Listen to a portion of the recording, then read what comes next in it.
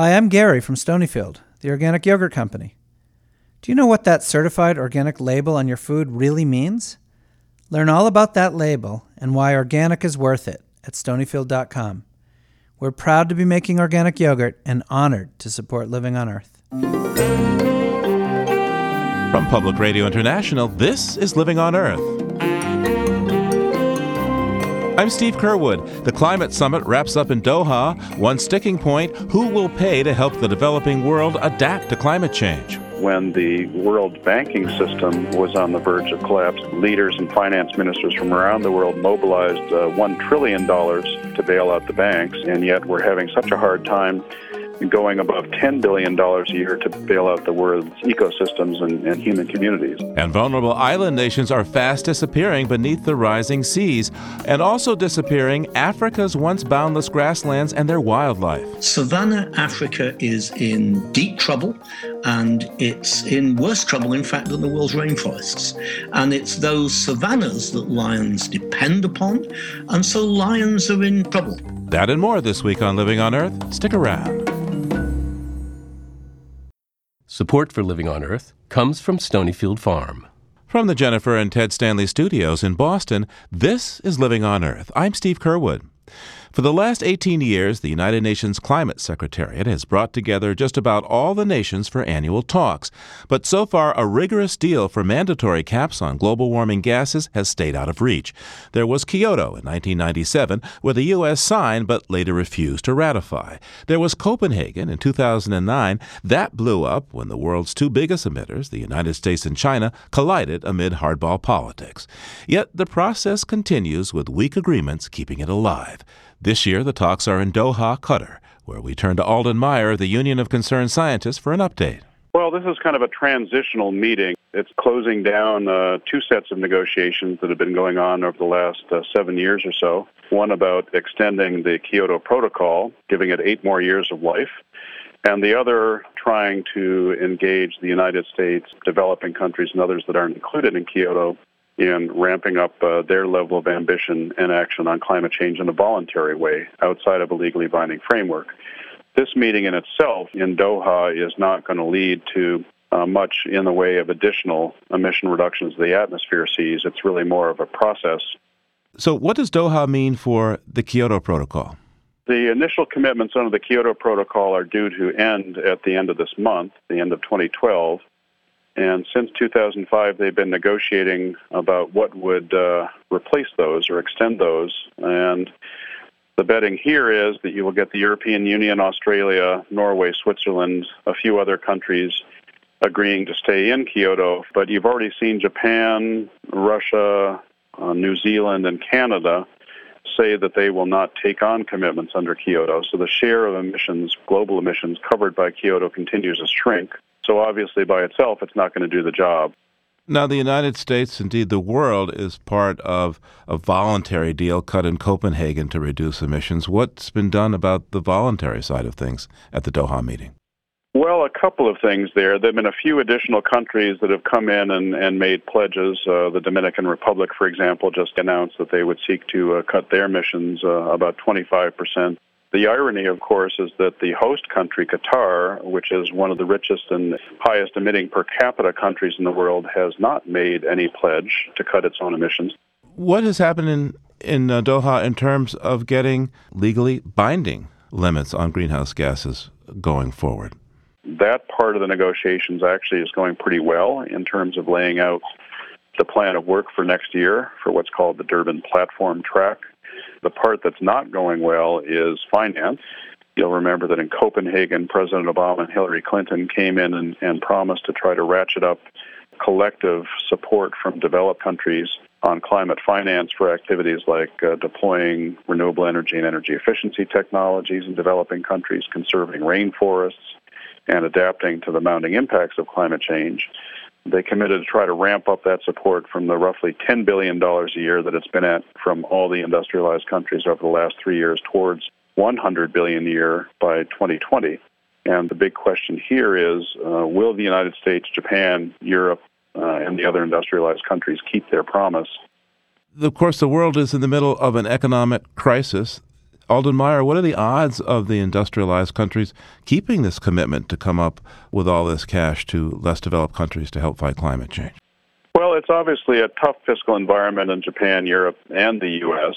But on the other hand, just think that Superstorm Sandy cost New Jersey, Connecticut, and New York an estimated $80 billion for one storm alone, and that cost is rising. So you have to put this in perspective of the impacts we're seeing. There was a very emotional intervention by the Philippines delegation talking about the impact of the typhoon that's currently devastating the Philippines and what that's doing, and it got a very emotional, sustained ovation from everyone. So I think people are putting this in perspective and saying that, yes, there will be some cost of helping developing countries take more action, but the cost of inaction is far greater. And it's also not gone unnoticed that when the world banking system was on the verge of collapse in 2008, leaders and finance ministers from around the world mobilized $1 trillion seemingly overnight to bail out the banks, and yet we're having such a hard time going above $10 billion a year to bail out the world's ecosystems and human communities. So in the wake of extreme events like the typhoon in the Philippines and Superstorm Sandy in the greater New York area, what sense, if any, is there of renewed urgency in Doha to take more immediate action? Well, there's clearly continuing urgency among the countries on the front line, the least developed countries, the small island states, some of the coastal countries like Bangladesh. I mean, they're getting increasingly desperate in their pleas for help on this front. There doesn't seem to be tremendous urgency among the major emitting countries, whether it's the U.S., Japan, China. I think the reality is until those countries and political leaders start feeling some political heat from their own constituencies back home, that's not likely to change. Alden, before you go, observers of this process see it moving so slowly they question whether it serves any function anymore. How do you respond to folks who feel that what's going on at the UN climate negotiations isn't amounting to all that much? Well, I mean, it's not amounting to what we need, but it's clearly doing more than we would have seen on a business-as-usual basis. So it is making a difference. It's just not making enough of a difference fast enough. But the reality is there's no other game in town. You sort of have to negotiate and try to work your way through this with the international system you have, not the one you wish you had. Alden Meyer is Director of Policy and Strategy at the Union of Concerned Scientists. Thank you so much. Thanks, Steve. Great to be with you. Analysts at the Carbon Tracker Initiative in London calculate that the fossil fuel industry has about 2,800 gigatons of reserves of oil and gas in the ground. Trouble is, that's 5 times the amount that humanity can burn if we want to keep the global temperature rise below 3.6 degrees Fahrenheit, the target set by the voluntary 2009 Copenhagen Accord.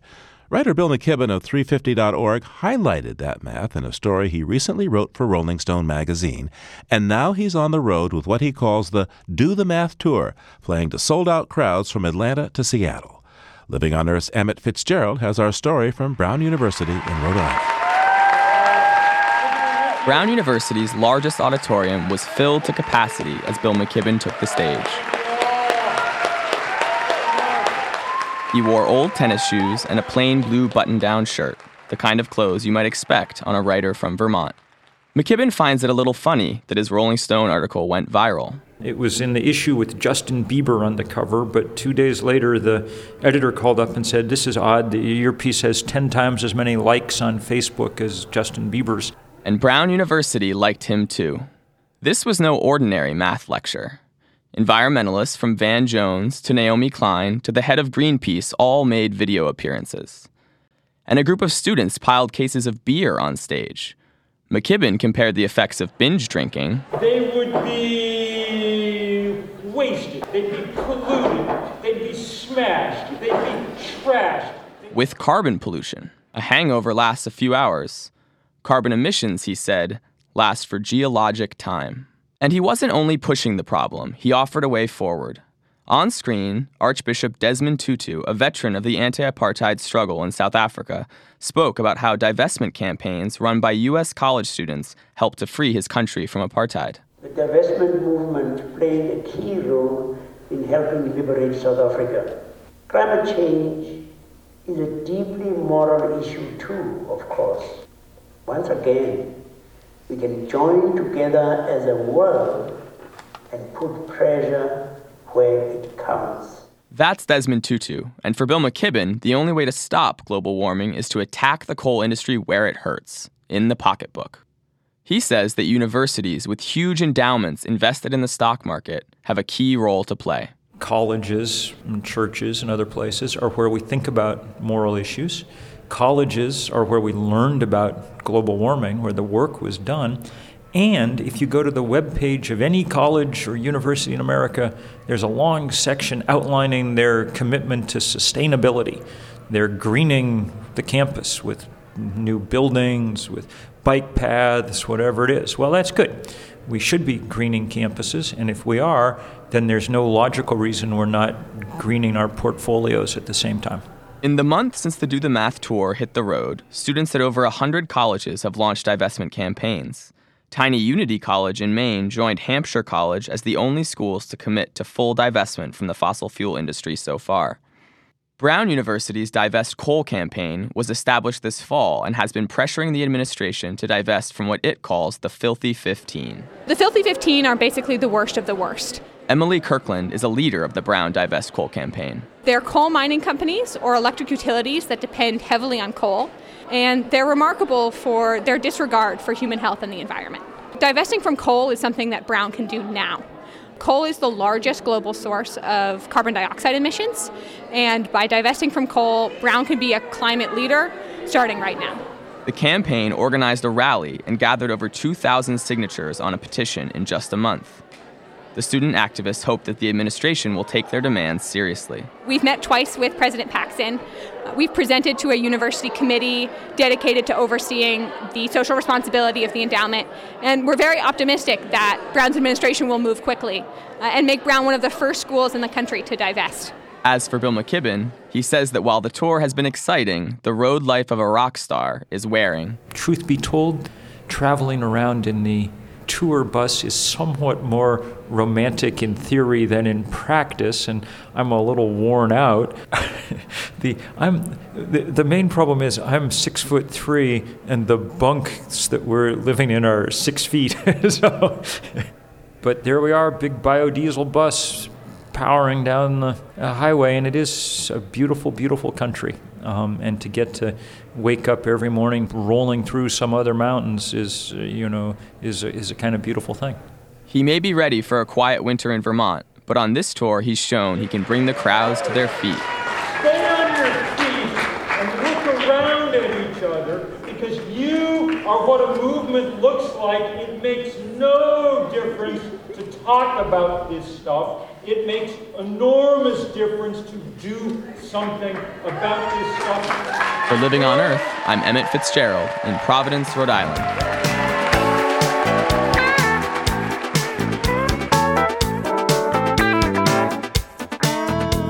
Just ahead, counting big cats and caribou. Stay tuned to Living on Earth.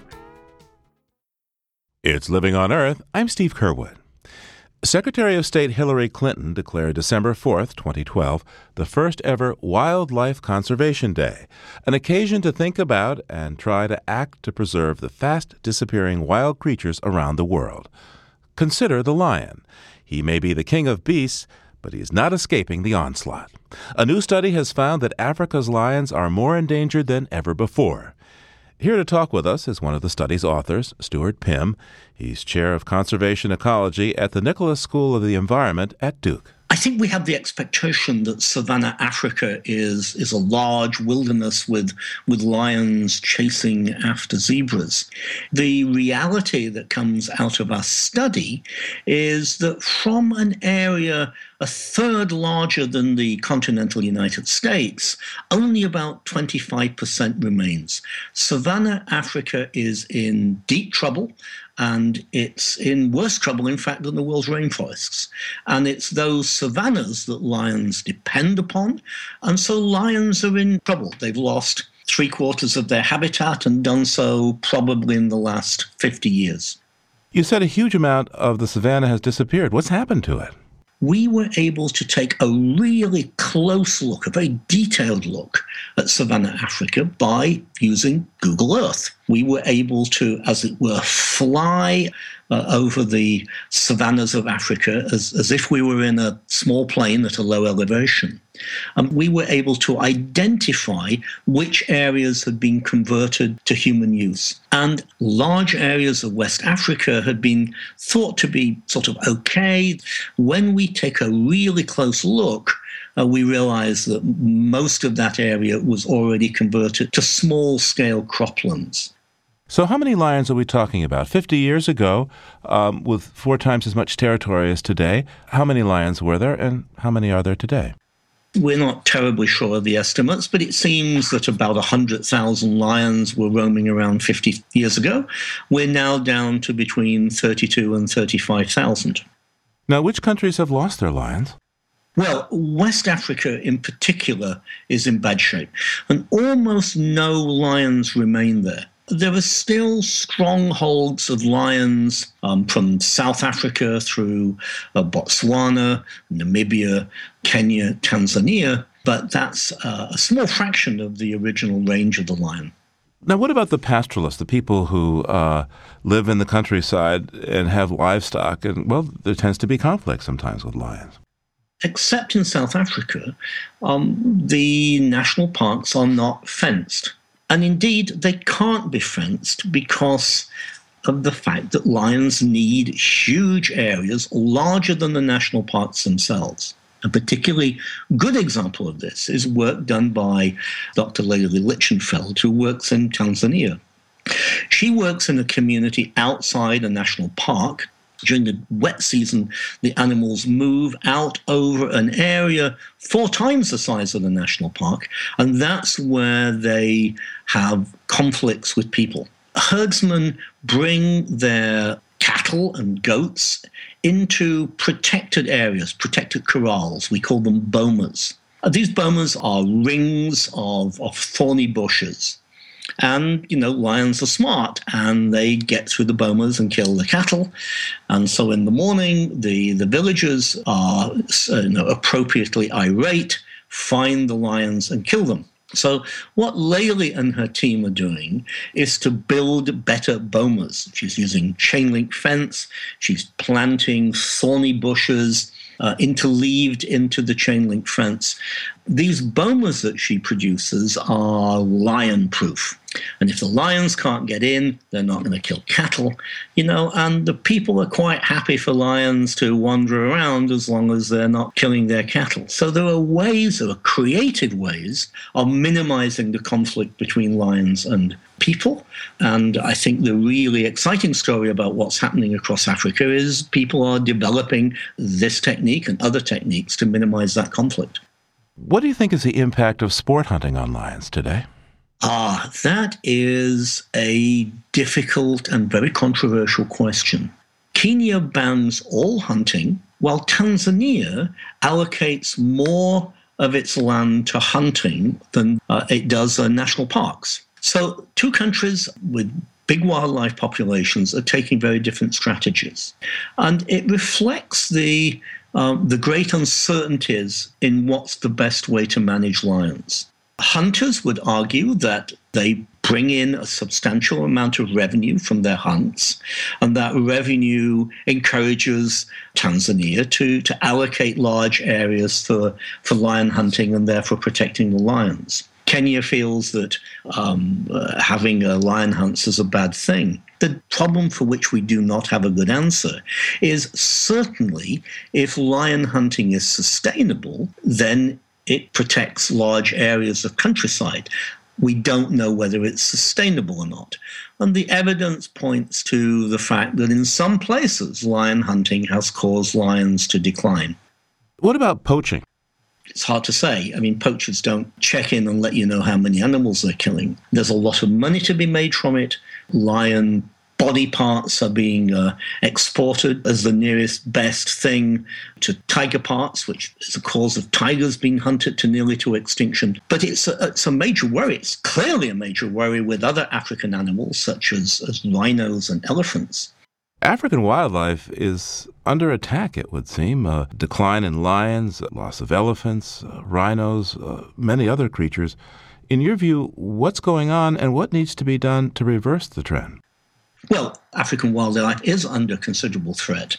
And even if one never is lucky enough to go to Africa. I think we all value a world where we do have, as Dorothy puts it in Wizard of Oz, lions and tigers and bears, oh my. We've got national parks, but we've got to work out these solutions of allowing wildlife to roam over much larger areas than the national parks.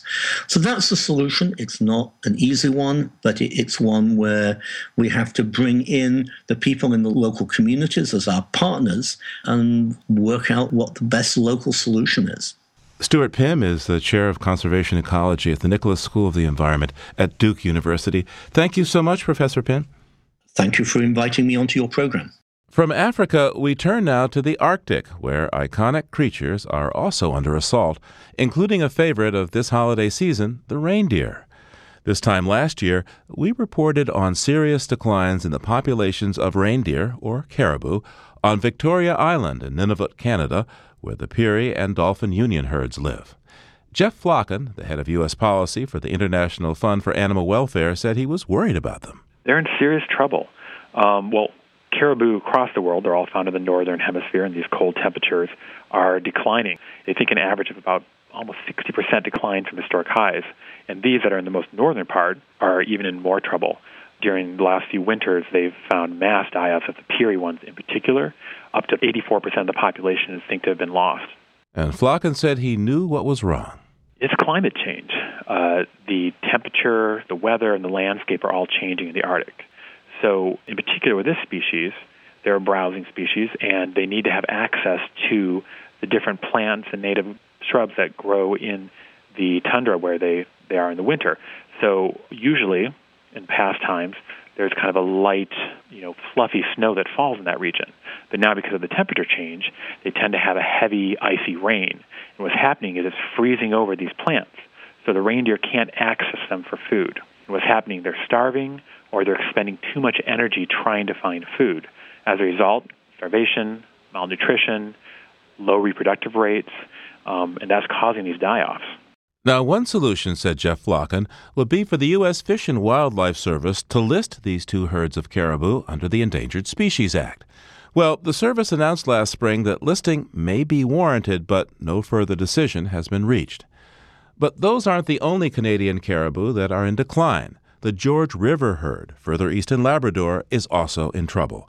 And that's affecting native people who rely on the herds for meat and clothing. A population once estimated to be up to 900,000 reindeer has now been reduced to less than 28,000, and changing seasons are implicated in this decline as well. George Rich is an elder of the Innu tribe. He lives in a community of just 850 people in an indigenous village 150 miles north of Goose Bay, Labrador. Living in the same environment as the caribou, you'll notice that the caribou has a lot of problems with black flies in northern Labrador. Climate change, which created the early thaw and the early spring, and then the caribou rely on the cold weather in the month of June to able to bear calves. Apparently, once everything is all nice and warm, the black flies would come in. There's not only the black flies, it's also attractive to the mineral exploration. Once the snow is gone, it's more attractive for the mineral exploration to going on, What happens in terms of the mineral exploration? What are they doing? Well, ever since the big giant nickel find in 1993 in our territory, there's been like a tornado of mineral explorations going on. Why is the mining so bad for the caribou, in your view? In order to get the mineral exploration, you have to have choppers to go one place to another. And the sound of the chopper is really devastating sound. They don't know where to look because choppers are around flying all over the place. So it spooks them? Yes. That doesn't pass in our migration route that our ancestors, our grandfathers and parents have waited for many years. They're having a different migration route. What's happening right now, one of the mineral exploration company trying to build a road right in the heart of our territory, right in the heart of our calving grounds. So what are you seeing now? Have you noticed a difference in the caribou populations? It's gradually decreased. The last 4 or 5 years, we noticed when we went to our hunting grounds, we noticed that there are hardly any caribou Only few numbers, maybe one or two showed up. The decline itself is really devastating to the Inuit. How do the caribou fit into your traditional way of life? Well, we always rely on the caribou. We always depend on the caribou. Our ancestors, our grandparents, and parents even, depend on the caribou for their clothing, for their diet, and it really is a traditional part and a spiritual aspect of the Inuit way of life. So we have a lot of legends and stories of the caribou. What's your favorite story about the caribou? The story about when there was the young man who had a dream about the caribou wants to marry him, and he turned down the marriage in his dream. The spirit of the caribou, who happened to be a woman, said, "If you don't obey me, if you don't do what I said, you are not going to be able to make it to your campsite, your father's campsite." He finally agreed to marry the spirit of the caribou that was in the dream. He married and he went on hunting, and he left his bow and arrows in the mountain, and of course his father was really anxious, and his brothers were looking for him everywhere, and his footprints was leading towards the caribou herd. Then after that, he wasn't seen nowhere at all. The man who married the caribou was living among the caribou just like human beings. That's always what the stories we were told, that the caribous are human beings, and that's why I think there's a lot of respect in our culture. You sent us a recording of a caribou hunting song that I want to play now.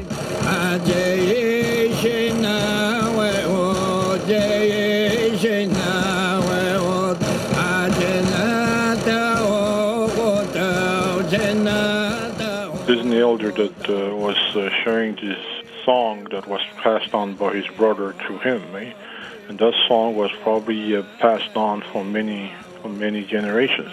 It's a kind of a hunting song. It said, "You are so far away, I cannot reach you, and I'll catch up with you," and call him a friend in that song.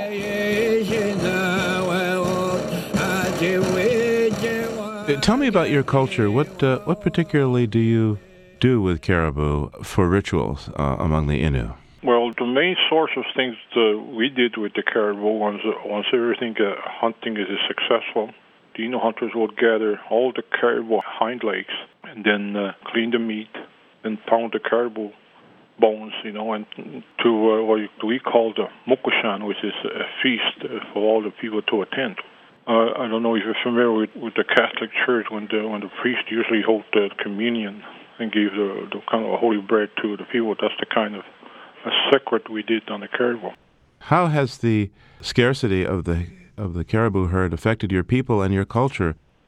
People used to follow caribou all along, a lot of exercise. We used to have maybe store about 1 or 2 caribou in the freezer. What do you eat these days, if not caribou? We are forced to eat store-bought food. We live in a very isolated community of Labrador. Hardly the only access to that is to by plane and by a coastal freighter in the summertime. Once that frozen food comes in there, it usually is not in a very good situation at all. And then that's created a lot of problems with the diet and eating junk food and all that, to created the problem like diabetes epidemic is one of the things that we are facing right now. A lot of diabetes, you say?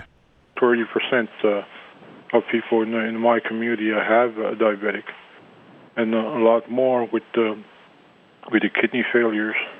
How will your community be affected if the caribou disappear from your region altogether? Without the caribou, I don't really think the Innu will be able to survive as the Innu themselves, because the caribou is our identity, is our culture, is our way of life, and it's also part of a big spiritual awareness of what's going on in the animal world. And without the caribou, we don't think the Innu will be able to survive. I do hope the caribou come back soon. Well, I certainly hope so. I certainly hope so. George Rich is an elder of the Innu tribe in northern Canada at Labrador. Thank you so much, sir. Oh, thank you very much.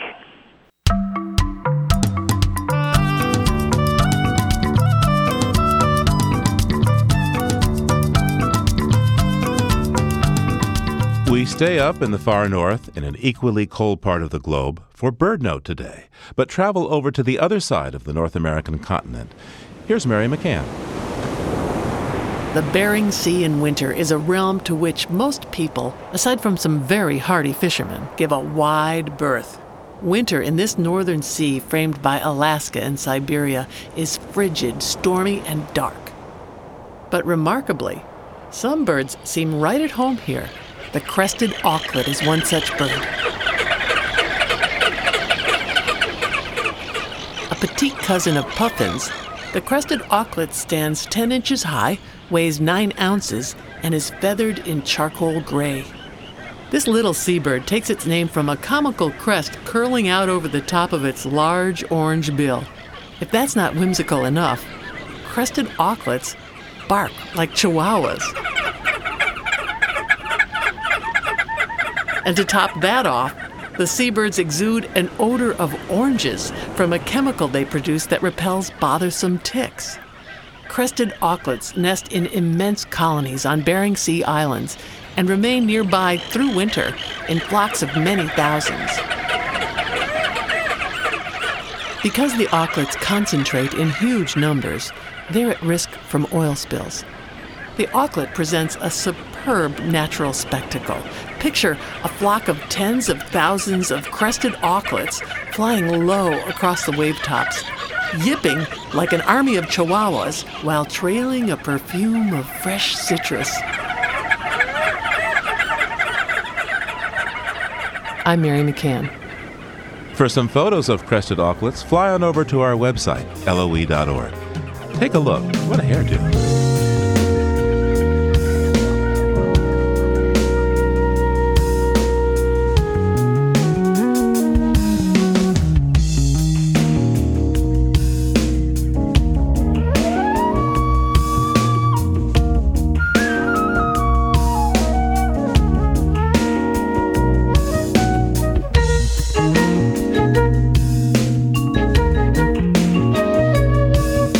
Coming up, new research on some measures taken to fight the crude in the Gulf after the BP oil well explosion suggests the cure may have been a disaster as well. Keep listening to Living on Earth. Funding for Living on Earth comes from the Grantham Foundation for the Protection of the Environment, supporting strategic communications and collaboration in solving the world's most pressing environmental problems. The Gordon and Betty Moore Foundation, the Candida Fund, furthering the values that contribute to a healthy planet, and Gilman Ordway for coverage of conservation and environmental change. This is PRI, Public Radio International. It's Living on Earth. I'm Steve Curwood. In April 2010, when the Deepwater Horizon disaster ravaged the Gulf of Mexico, BP decided to use a chemical called Crested to try to disperse the gushing oil.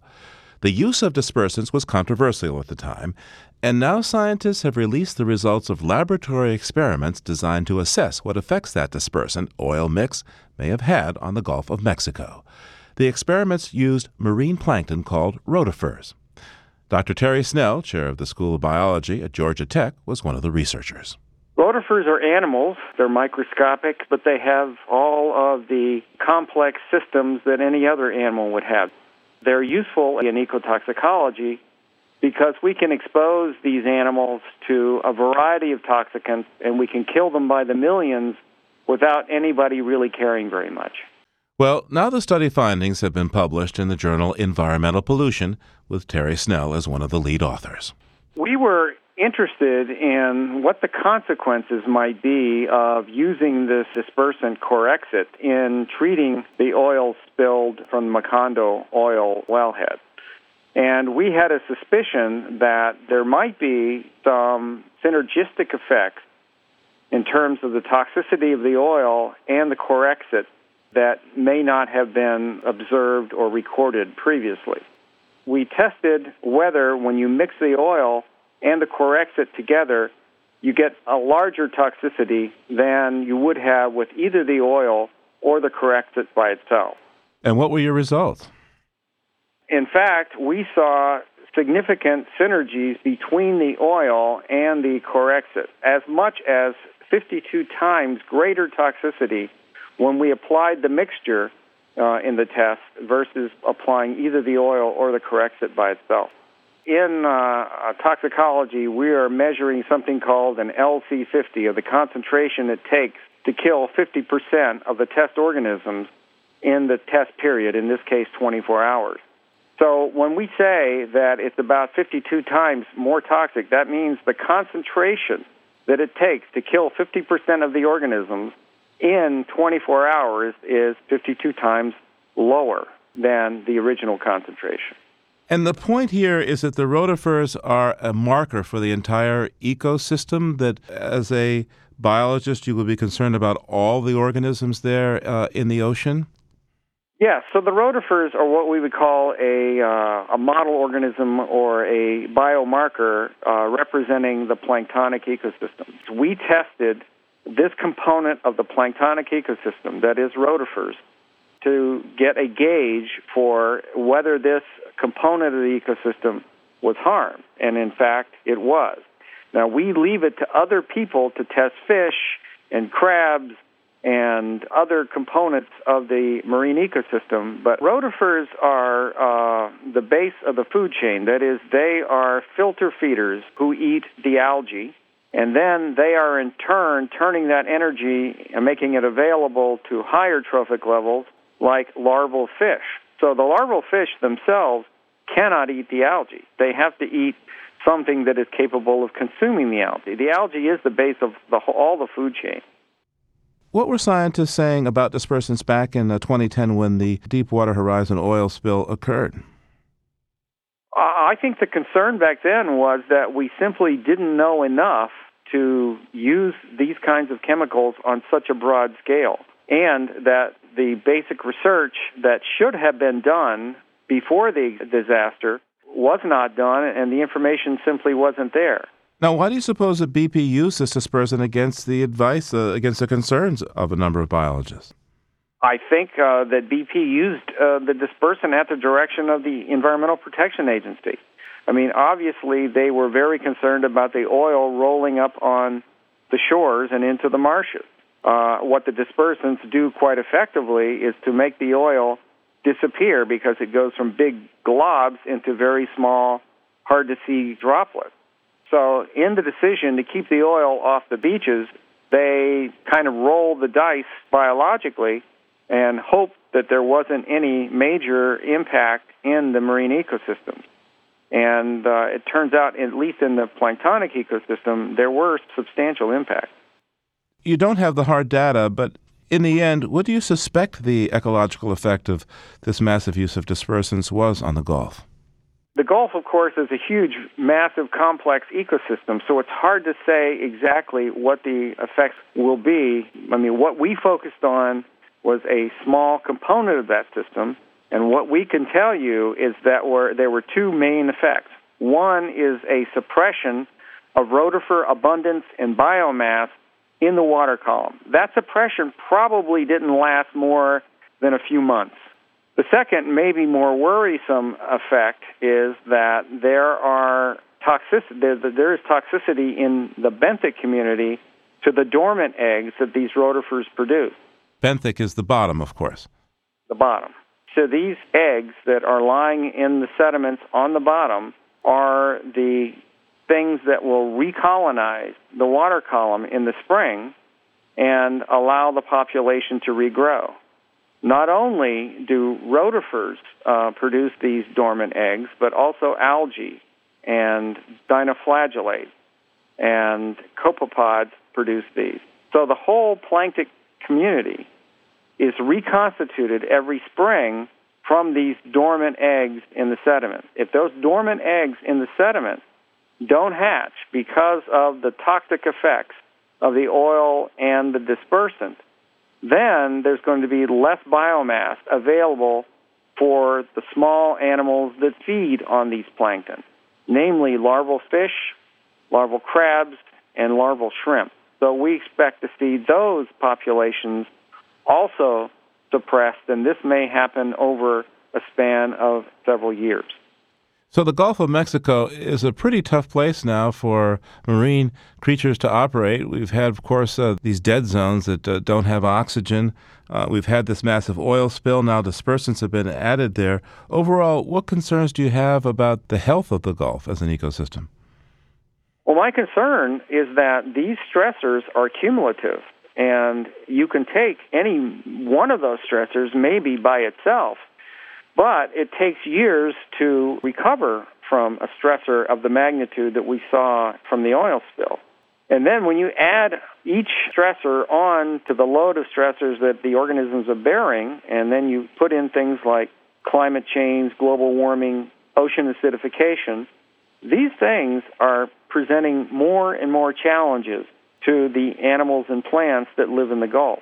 And my worry is that at some point, the challenges might be so great that we may come to a tipping point when the populations might, in fact, crash as a result of these cumulative effects.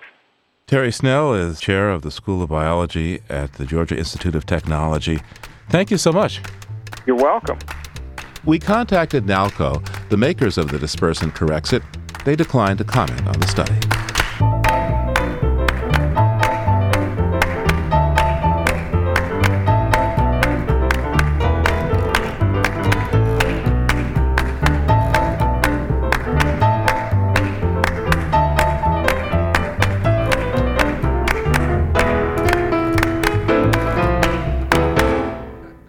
It's approaching the end of the year, a time when many of us look back and look forward. But predicting what's going to happen in the future has often included predictions that there may not be much future. Indeed, since the beginning of recorded time, there have been predictions of the end of time. And as Living on Earth's Bruce Gellerman reported, that happened in May last year. On May 21, 2011, the date of the rapture, each and every saved person goes to heaven. How can anyone dare to dispute with the Bible concerning the absolute truth that the beginning of the day of judgment, together with the rapture, will occur on May 21st, 2011?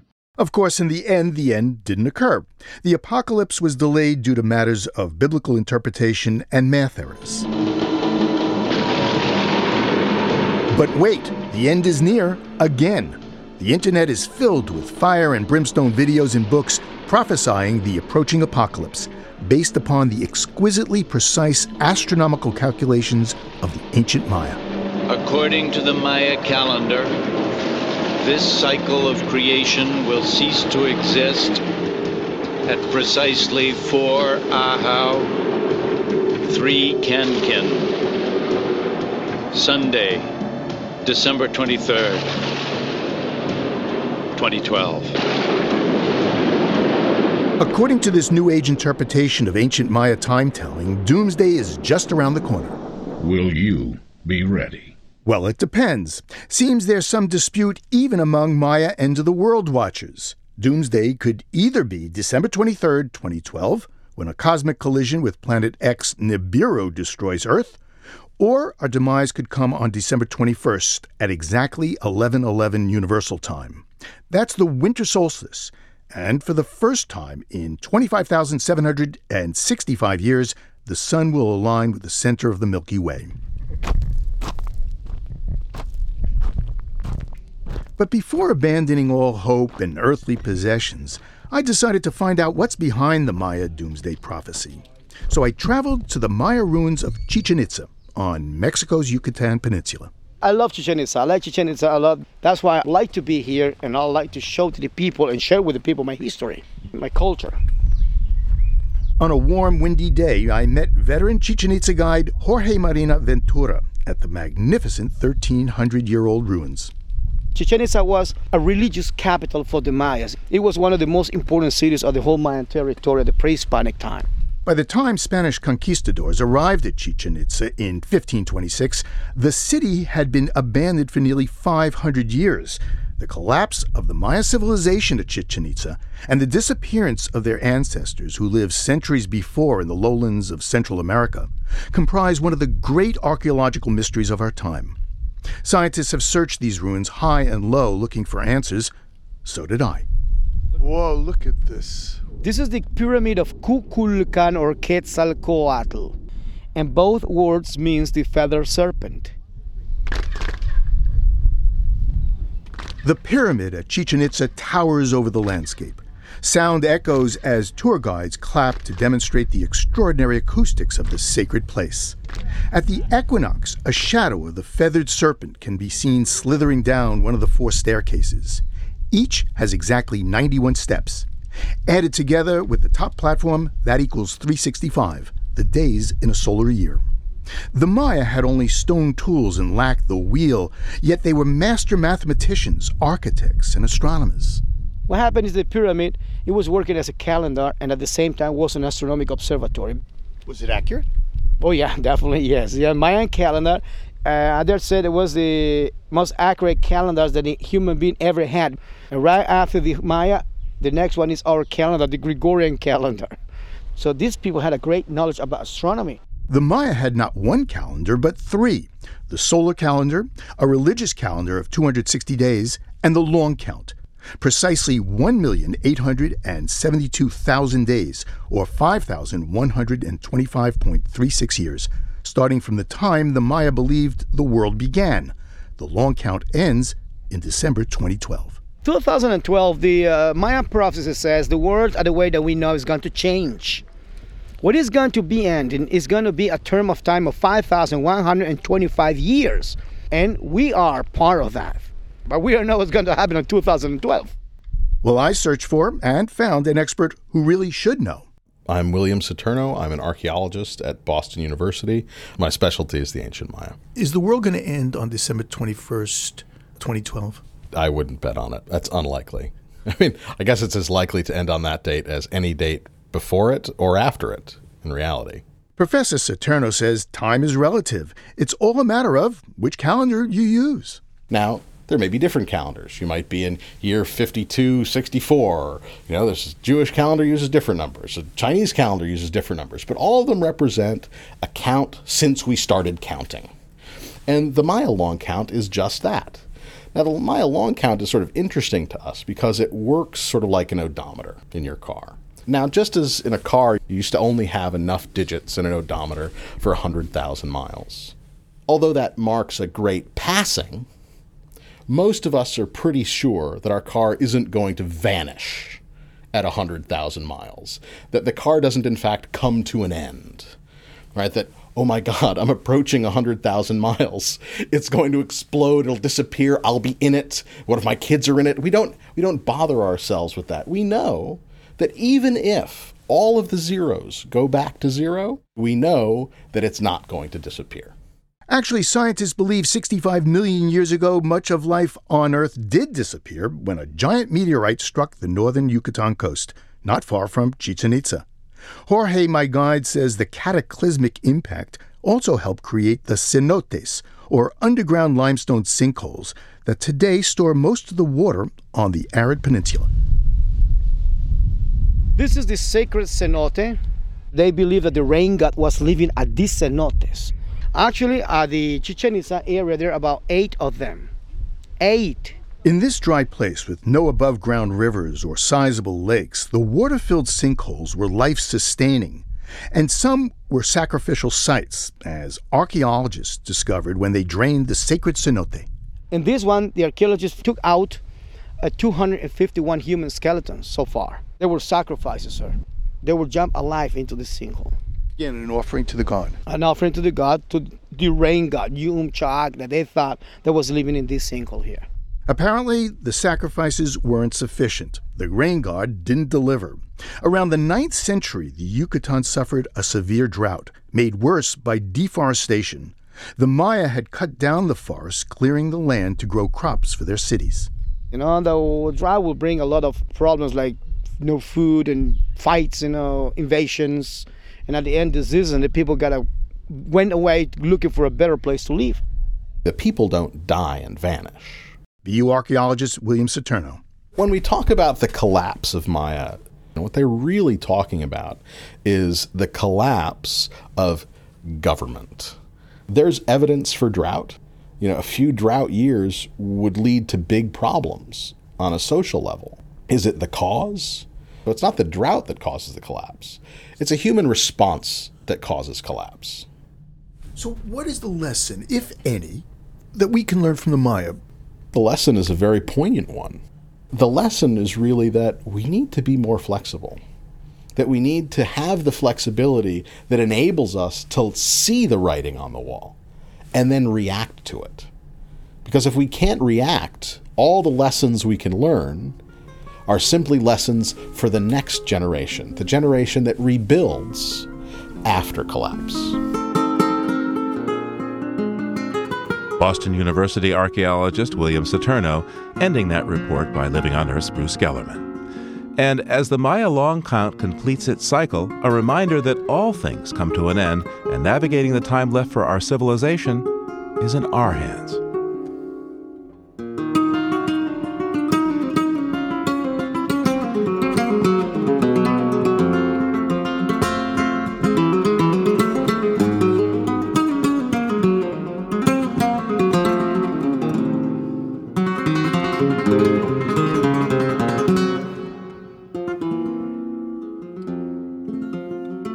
Living on Earth is produced by the World Media Foundation.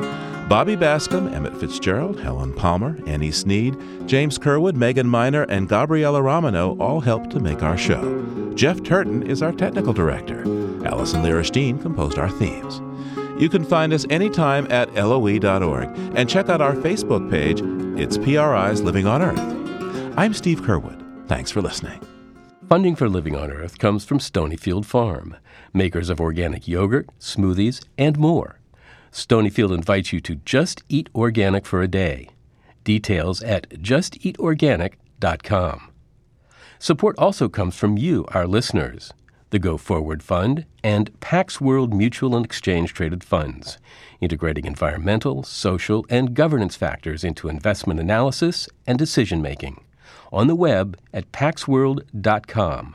Pax World for tomorrow. PRI, Public Radio International.